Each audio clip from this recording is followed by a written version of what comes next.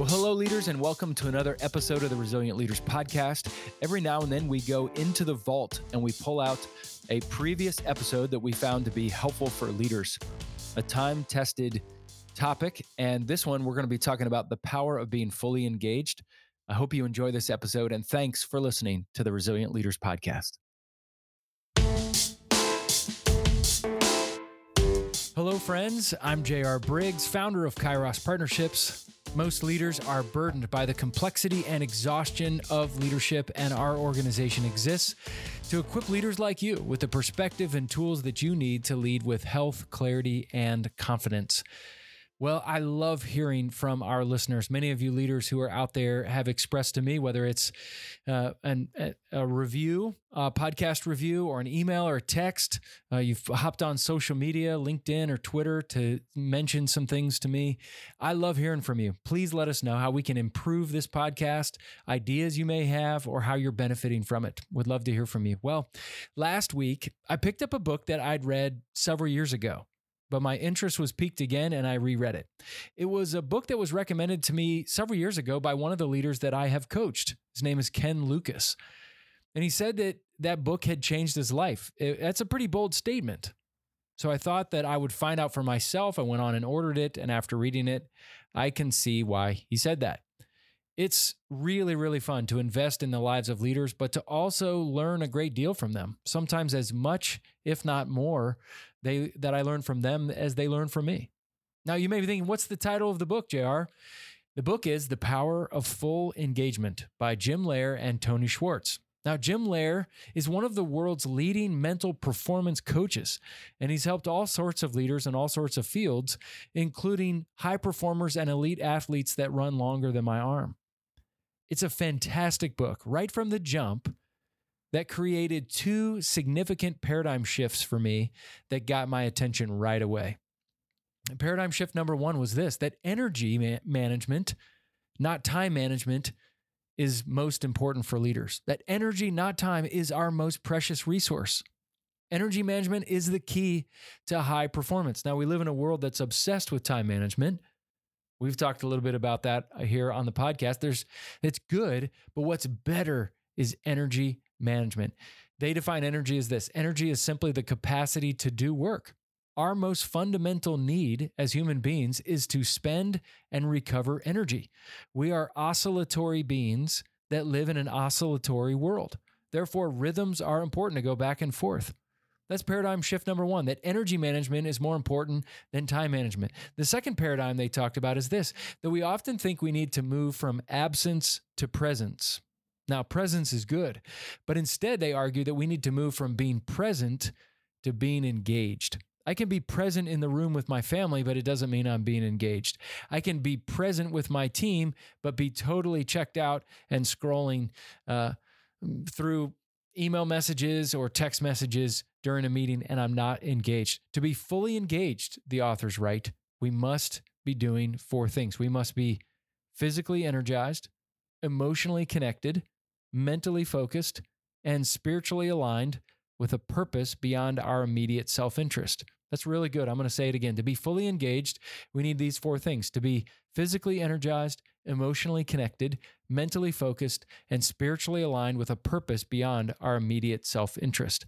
And then here's what caught my attention as well. Most of us, they say, are undertrained physically and spiritually, as in we don't have enough stress, and we're overtrained mentally and emotionally, and that's we do not have enough recovery. Now, remember, we've talked on this podcast long ago that not all stress is bad. You need stress to live. When we say we're stressed, it means we have too much stress. There is good stress and there's bad stress. We've talked about this on the podcast. There's eustress, as in eustress, eustress, and there's distress. That's when we're overwhelmed and it's unhealthy. You need eustress in your life. Not all stress is created equal.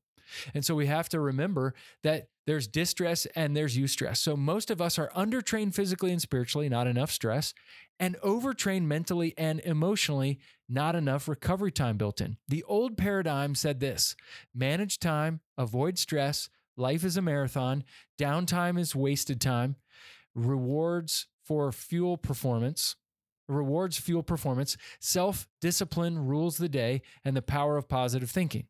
But they have found that the new paradigm is the opposite of those things. We don't manage time, we manage energy. We don't avoid stress, we actually seek stress, the right kind of stress. Life's not a marathon, life is a series of sprints. The downtime is not wasted time. Downtime is actually quite productive time because it's recovery. And instead of rewards fueling performance, purpose fuels performance. Instead of self-discipline rules the day, rituals rule the day. And instead of the power of positive thinking, it's the power of full engagement. Now, some of you may be thinking, how in the world do I then become fully engaged? Great question. They offer 4 principles. Principle number one, full engagement requires drawing on 4 separate but related sources of energy that we've talked about: physical, emotional, mental, and spiritual.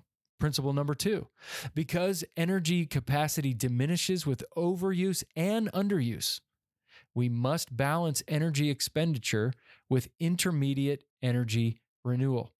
That's the idea that we expend energy, but we need intentional places and systems of replenishment of our energy. Principle number 3, to build capacity, we have to push beyond our normal limits, and we have to train in the same way, with the same systemic mindset that elite athletes do. You can train your mind and your body even if you're not an Olympic athlete.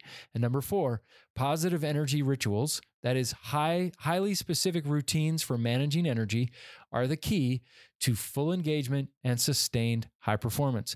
Positive energy rituals. It reminds me of something Aristotle said: you are what you repeatedly do.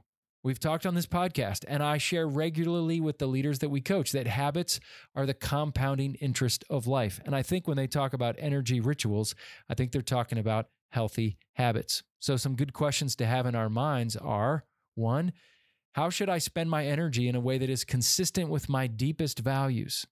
Number 2, how are you spending your energy now? This could involve food, sleep, relational stress, working out, the mental demands that you experience at work. Oftentimes, we spend so much of our lives simply responding to external demands that we lose touch with any sense of what we really want from life. Now, on a physical side, the most important rhythms in our lives, the authors found, are the ones that we typically take for granted, most notably breathing and eating.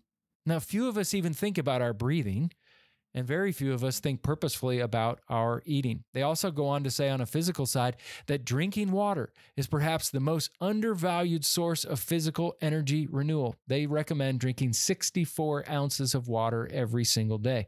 This isn't just for athletes. This is for people like you and me who work in a wide variety of leadership contexts and capacities. And then they said, to sustain full engagement, we must take a recovery break every 90 to 120 minutes. Every hour and a half to 2 hours, we must get up from our desk, move around, maybe have a healthy snack. That is the best way that we can replenish our energy. Now, when I work with leaders, we often develop a replenishment cycle. How leaders, when depleted, will work to replenish their energy reserves physically, mentally, emotionally, and spiritually. I want you to think about that too as you're hearing some of these concepts about full engagement. And there are a lot of performance barriers that exist that keep us from being fully engaged. They're very common. Things like low energy and defensiveness, a negative attitude, impatience, being a poor team player, inflexibility, a lack of passion, low self-confidence, lack of empathy, poor work-life balance, or a pessimistic mindset. We can offset our limited will and discipline by building in rituals that become automatic as quickly as possible, which are fueled by our deepest values. Again, rituals, as they talk about it, I think is what we talk about when we say healthy habits. To make lasting change, we must build in serial rituals, focusing on one significant change at a time. Now, I know I've thrown a lot at you here. Before we end, I want to give you some questions for reflection. And I hope this whets your appetite enough to pick up the book, The Power of Full Engagement. Here are the questions for reflection. Are you ready? On a scale of 1 to 10, how fully engaged do you think you are in your work? And what's standing in the way of that being a higher number?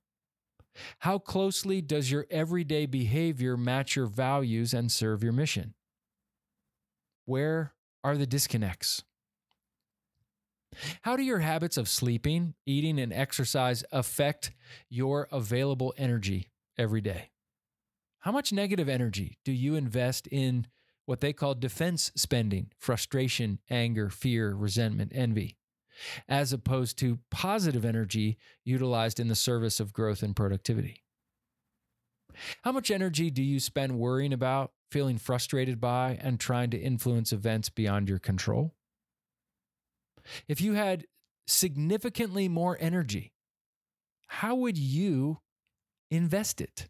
How would your life be different if you had more energy?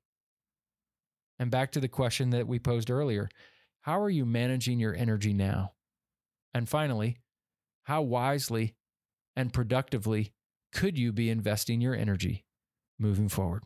Let me encourage you to pick up the book, The Power of Full Engagement, again by Jim Loehr and Tony Schwartz. It's been around a while. It's an oldie but a goodie. I highly recommend it. It's really good for me to pull off the shelf, review those notes. I'm so glad I did that here recently. Well, thanks for listening today. This podcast, as always, is produced by Joel Bowen, founder and owner of On a Limb Productions. You can check out his great work at onalimbproductions.com, or, as always, you can check out the show notes for more information on Joel's company, as well as contact information. I'd love to hear from you, and if you get a chance, please drop me a review, drop me a line, drop me a question. I would love to hear how we can best serve you as a leader. Leaders, be faithful, available, teachable, and hungry. Keep leaning in and learning. And remember, think about energy management more than time management. And don't move from absence to presence, but from being present to being fully engaged. Because an engaged leader is the best kind of leader that exists. Have a great week.